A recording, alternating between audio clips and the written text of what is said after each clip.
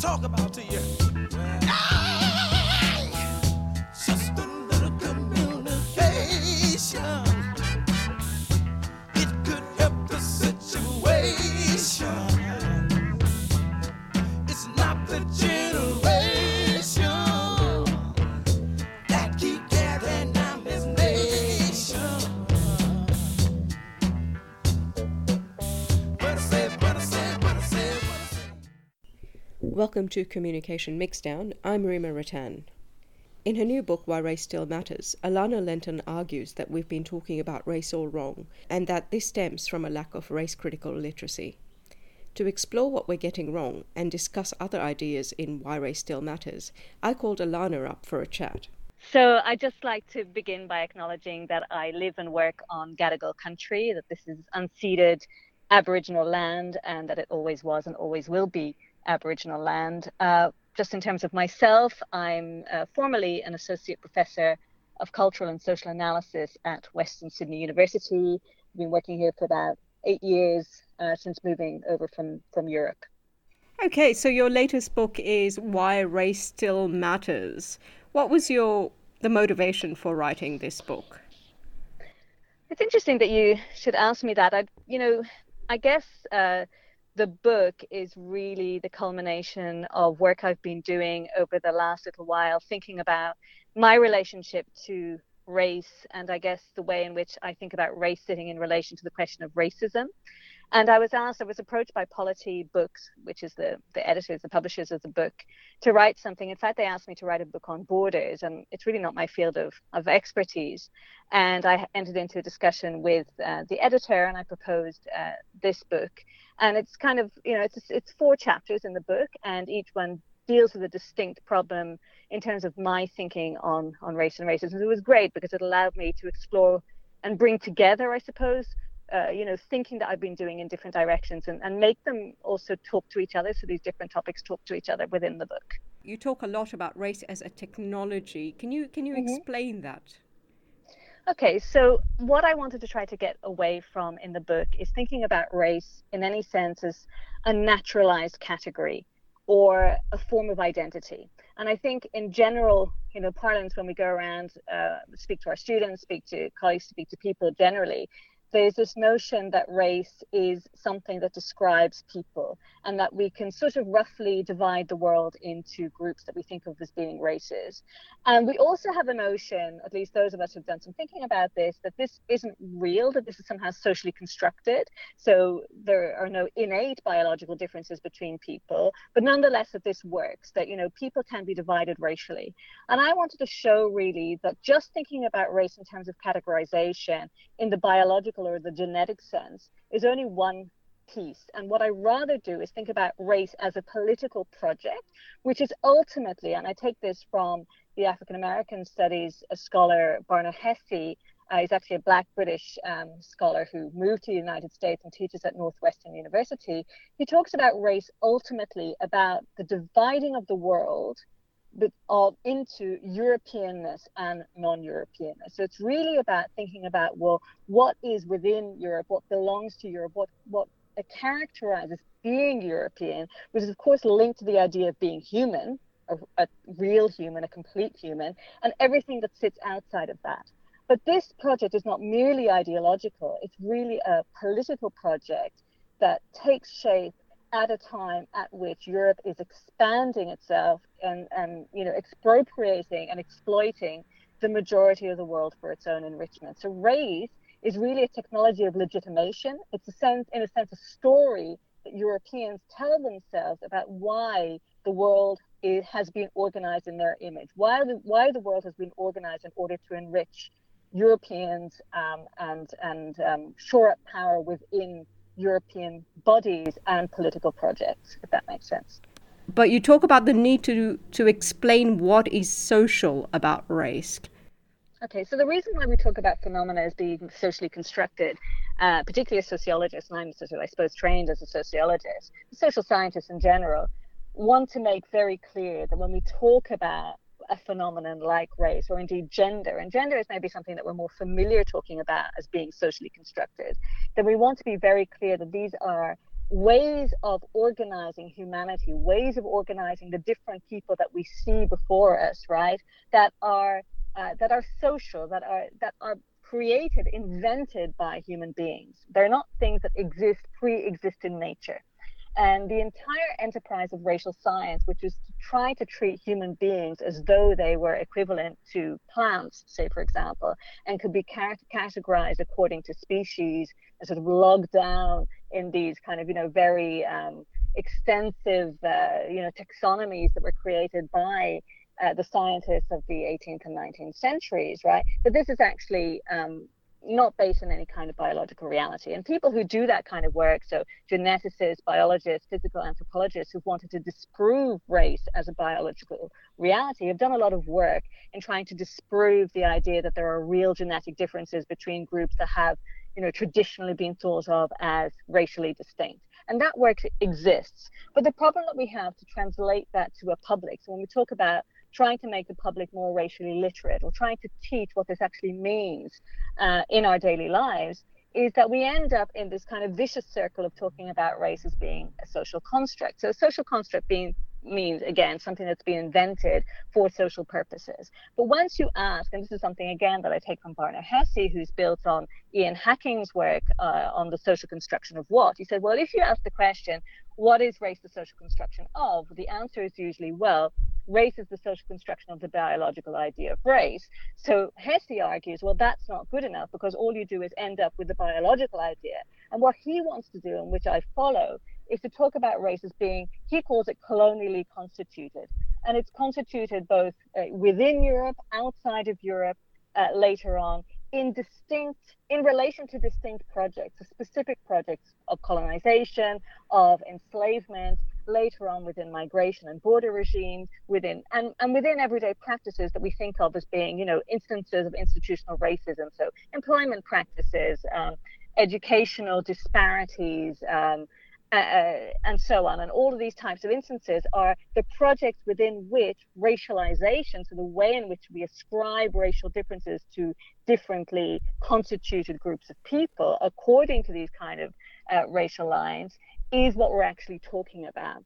And that piece showing how that actually happens and why it happens and what its roots are, so why we've come to this situation in which racism continues to be a fact of daily life, is the project of, well, tell me what is socially constructed about race. How is it being socially constructed? That's the part that I'm interested in, not just putting the full stop after race is the social construction of the biological idea of race. And there's an inherent hierarchy, isn't there? I mean, that's what's being made, a hierarchy of deservedness. Yes, I mean, I like to think about the way in which Alex Wehelia, again, an African-American studies scholar, wrote in a brilliant book called Habeas Fiscus, which I refer to a lot. He talks about race as being, the categorization of groups of people into what he calls the human, the not quite human, and the non-human. And that's really what we're talking about. So race is about giving meaning to this notion of what constitutes humanity. And, again, the French philosopher Etienne Balibar wrote about this many years ago when he talks about, well, as soon as you want to define the idea of what he calls universal man, to take that old-fashioned language, so the human, who is the human? You have to say who is not the human. And the project of defining the human comes about within the context of European, again, expansion, colonization, enslavement. And it's within, where upon seeing those who are considered who are there for the exploiting, so indigenous peoples, enslaved African peoples, and so on, that Europeans start to elaborate this notion of themselves as being the incarnation of the human, in contradistinction to all of these other peoples who were non-human. Now, of course, there are pre-existing religious, there's pre-existing religious thinking around this, in which blackness is associated with, demonic characteristics and so on. But it's really only out of necessity, out of the project of domination and exploitation of the majority of the world's land, again, for the enrichment of Europeans, that you start to need this justification of creating what you're calling a hierarchy with European humanity at the top and other people sort of hierarchized underneath. So it's a project, again, of legitimation. I think this notion is very important to drive home. The intention is, or the driver is economic. The driver is in great part economic and political. And of course, the two go together. So that's why theorists of racial capitalism, for example, will talk about no capitalism being non-racial. There's not a racial capitalism and an other capitalism, because ultimately capitalism and the project of race grew up hand in hand. You argue against the idea of racism being a moral wrong. I think what I'm trying to talk about, this is mainly the argument in the second chapter of the book, in which I move more into the discussion of the relationship between race and racism. And there's a lot of confusion about the interrelationship between these terms. And I think we don't really have time for me to get into the way in which I discuss that. But again, hopefully that'll lead people to want to read go the and book. Read the book. A little flag. But what I want to say is that we know racism is wrong. Okay. I often talk about the way in which racism is talked about when it's talked about in schools, not enough, right? But when children in Australian schools, for example, do have anything said to them about racism, generally it's related to something like bullying. Okay, so we know that it's something mean. It's something that you shouldn't do to others. Okay, so and we understand it in terms of a morality or moral position in life. So those who are racist are those who are morally beyond the pale. They are not people who we want to associate with. And I think the majority of people, there are people who openly declare themselves racist, but they are really on the fringes. The majority of people who enact racism through institutions, through through systems, don't think of themselves as being racist, because we've so successfully related being racist, firstly, to an identity position, right? So you are a racist or you are not a racist. And I'm arguing that it's a lot more complex than that, but also to something that's connected deeply with one's own moral stance. And most people think of themselves as being good people. So as soon as there's an intimation that they're being called racist, their number one gut reaction is, let me distance myself from this. This is why Sara Ahmed, for example, has spoken very usefully of the idea of people thinking that being called a racist is worse than the actual racism. And this has become very common. I remember Adam Briggs spoke about this a number of years ago when he called out blackface. Indeed, I speak about this in the book. And he said it was the amount of outrage about me just simply calling out the fact that these, I think it was some football players, had done blackface. There was so much outrage about it that it became worse, the fact that he'd spoken about the blackface and the actual racism of the blackface. Yeah.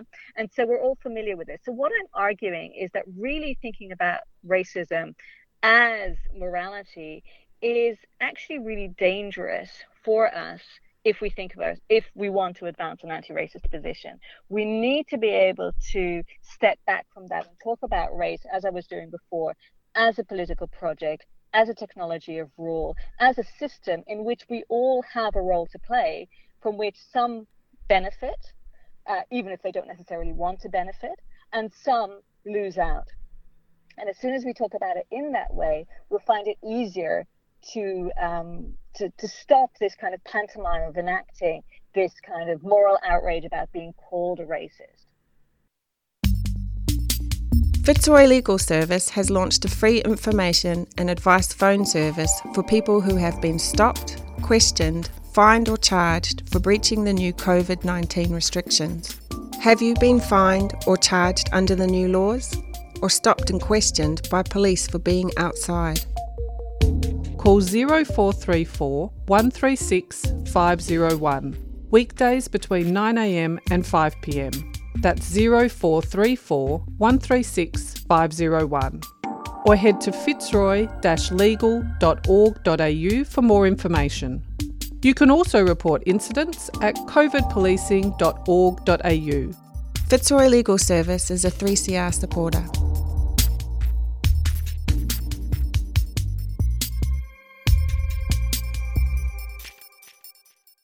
You're listening to Communication Mixdown on 3CR. This week, I'm talking to Alana Lenton about her book, Why Race Still Matters. I asked Alana how we could start to have better conversations about race. So firstly, we need to talk about racial literacy as a lifelong project of unlearning. That's the number one thing. And it has to be instilled and it has to be embedded within educational practices and reinforced from an early age. And obviously in Australia we're very far from being able to even begin a conversation about the necessity for that. For example, in my university, even mooting the idea that we should have a kind of an anti-racist curriculum that all students would have to take, which I think should be the minimum standard, is something that's, there's kind of general goodwill around it, but there's actually no real material support for doing such a thing. So I'm not kind of I'm not particularly optimistic about being able to do this, but I think that that's what is necessary to at least start to have a conversation about deeply challenging educational curricula as they already exist, challenging perceptions that teachers and other people in positions of power, people who work in public services, in health services, in Centrelink, be it whatever it is, challenging their views of what racism is, away again from this moralistic notion and towards a historically situated account of what race is and the extent to which Australia particularly is a country, if we want to call it that, or colony, that is grounded in a racial colonial political project, which is ongoing. Now, how exactly we do that is something that no one person can be able to do on their own, because it's an enormous project. And this is what I think those of us who are working in this vein need to start very seriously, to sit down and start to map out what it could look like in practice. Is it even possible to talk to about race to white people in an effective way, which I guess would have to be non-threatening in a way? I mean, I do like, Reni Eddo-Lodge has said that, why I'm no longer talking to white people about race. And I think her point is absolutely correct, because until that defensiveness around talking about race is dropped, and as we were discussing, there's no self-interest in white people dropping that anytime soon, then I actually think unless white people are coming to the discussion of race with the willingness to not only to declare that they're going to drop the defensiveness, but to actually acknowledge when defensiveness is playing a part, and to continue to do that, to note their own points of defensiveness all along that process, and the conversation is very hard. And the onus is placed on people of color and other racialized people to do the work. And I'm not saying anything new. This is something that Black and Indigenous people have been saying forever. Okay, the onus is placed back on them to do the work, to hold people's hands, to take them along for the journey, to be calm about it, to be non-threatening, and all of these types of things. I am white, I'm Jewish, I have suffered racism and anti-Semitism, but I'm white, I'm privileged, and I have a position that allows me. It is my literal job to teach people about racism. Okay, yeah. This is what I that do. Helps, okay, yeah. and so the onus is on me and other people who are able to do this to continue to do this. But, and this is the really important thing, to ground what we do in the teachings of Black, and particularly in this country, Indigenous people and other people of color and racialized people who've been at the forefront, not only of living racism, but of theorizing it. And that's really, really important. And yeah, we can try to continue to do that work, frustrating as it may be, and it often is. In the conclusion to your book, you say between racists and anti-racists lie people who choose to be silent about race. Yeah, I mean, I think this is the point. The majority of people the majority of white people, obviously people who are affected by racism don't have the choice of not thinking about racism. The majority of white people have the privilege of not having to think about racism, to not have to interrogate their place in upholding systems of racial rule. And that's the problem. That area, particularly people who consider themselves liberal and progressive, but who refuse to do this work of interrogation, that's where the real problem lies, because those are the people who are in power. There are educators, there are health workers, they're in government, they're across all areas of government at all levels, and they're the people who are responsible for the perpetuation of the system that we're in. And being not racist is not good enough. But Ibram Kendi, to return to him, he says, I think it's him who says, you therefore have to be anti-racist. And I also have a problem with this idea of anti-racism as an identity position. Because if you can say I'm not racist, you can also say I'm anti-racist. And particularly in this recent Black Lives Matter moment, it's interesting. I was on the website for a bookshop, doesn't matter which one, recently, and I noticed that last week they still had a lot of Black Lives Matter titles on their front page, and now they've all gone because the moment has passed. So in that Black Lives Matter moment, plenty of people were saying, give me anti-racism books, tell me what to read, let me do this, let me do that. And being an anti-racist was suddenly an ascription that everybody wanted to have. So it's not as simple as saying, don't be not racist, be anti-racist, because I can say I'm anti-racist, but what am I actually doing about it? It's a daily practice, and it has to be across everything that we do, be it in education, be it material and financial, be it in terms of our interpersonal relationships, and our relationships with people when we are in positions of power. Because very often, I think in academia particularly, there are people who are very good at theorizing race, but very bad at practicing anti-racism in their dealings with their colleagues and their students. So yeah, show me what you're doing to be anti-racist. And I don't think I'm perfect. I'm sure I've done many things that are wrong. I'm sure that I will continue to do many things that are wrong. But one thing I am willing to be is to be held to account on those things. And I hope that people will continue to do that. Why should people read it? Look, I hope that it will spark a conversation. I think what it helps to do is to think about, how we can relate debates that are happening all around us in the everyday, in the media, among colleagues and friends, in social media and so on, to the bigger picture in terms of what race does. I prefer to talk about race as doing something rather than being something, and allows us to set those questions that we might have about, again, those things that are turned into debate, so racism as a debate, with the longer durée, like the history of race. That I've just remembered the question I'd forgotten, which is, okay. It's to do with how, and you mentioned Stuart Hall with this, race being in a sliding scale, how slippery it is, how it becomes different things. As soon as you've pinned it down, it's like trying to put your thumb on a cube of jelly on a slippery surface. Yeah.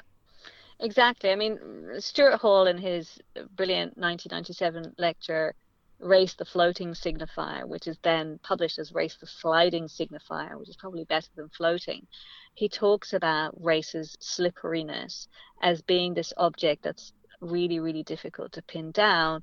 And I think it's useful to relate that to this notion of race being a shapeshifter. So it adapts itself to the context in which it finds itself, which is why it's really, really important to think about how each, iteration of the racial project, so local iteration, has to be looked at, in its specificity. And this is why I have a problem when we come back to racial literacy with the importation of North American critical race concepts, important as they are, but unproblematically sort of transposing them onto the reality that we have here in Australia or in other countries. It's not as easy as that. It leaves too many things out of the picture when we try to do that. We can learn from the American context, but we can't think about race as being one and the same everywhere. And also over time, we need to look at how it shapeshifts. So I speak in the book, and I've spoken briefly about it here, about its biological iteration, its religious iteration, its geographical iteration. But ultimately, I speak about race as being a technology for the management of human difference, with the ultimate aim of maintaining white supremacy on both local and global levels. When we think about it with this general definition, then our job is to go away and look at, well, what does it look like here? What did it look like then? And what is it looking like today? And race, if we think about it as a technology, we can easily understand how necessarily it's in a constant process of evolution.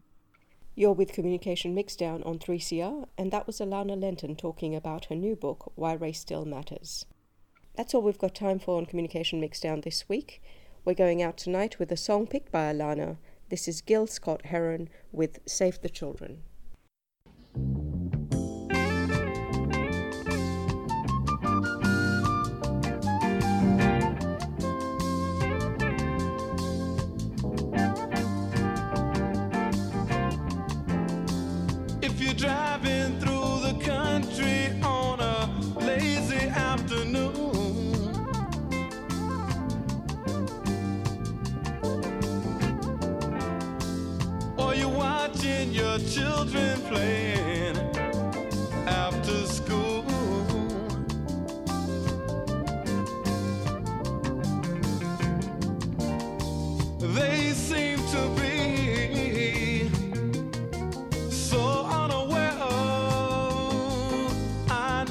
know the things that they'll soon have to take care of.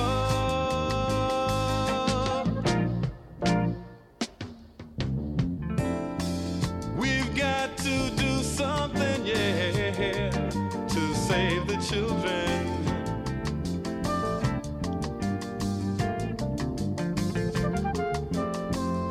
Soon it will be their turns to try and save the world.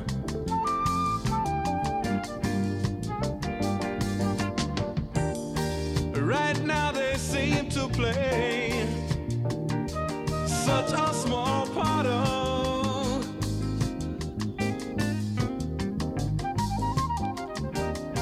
the things that they'll soon be right at the heart of.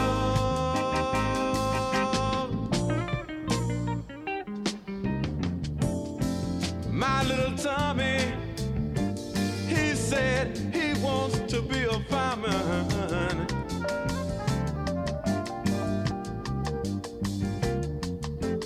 And little Mary, she said she got to teach school.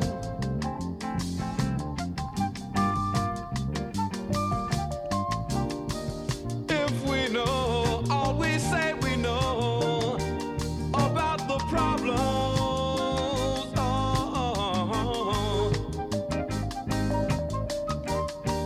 why can't we do something to try and solve them?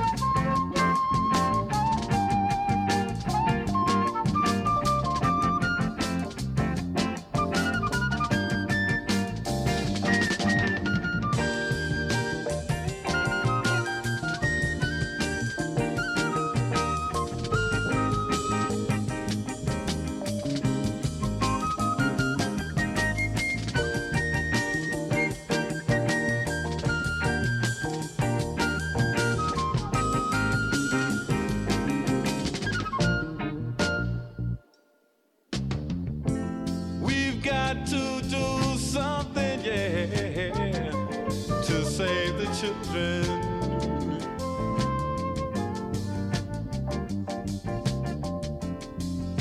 Soon it will be their turns to try and save the world.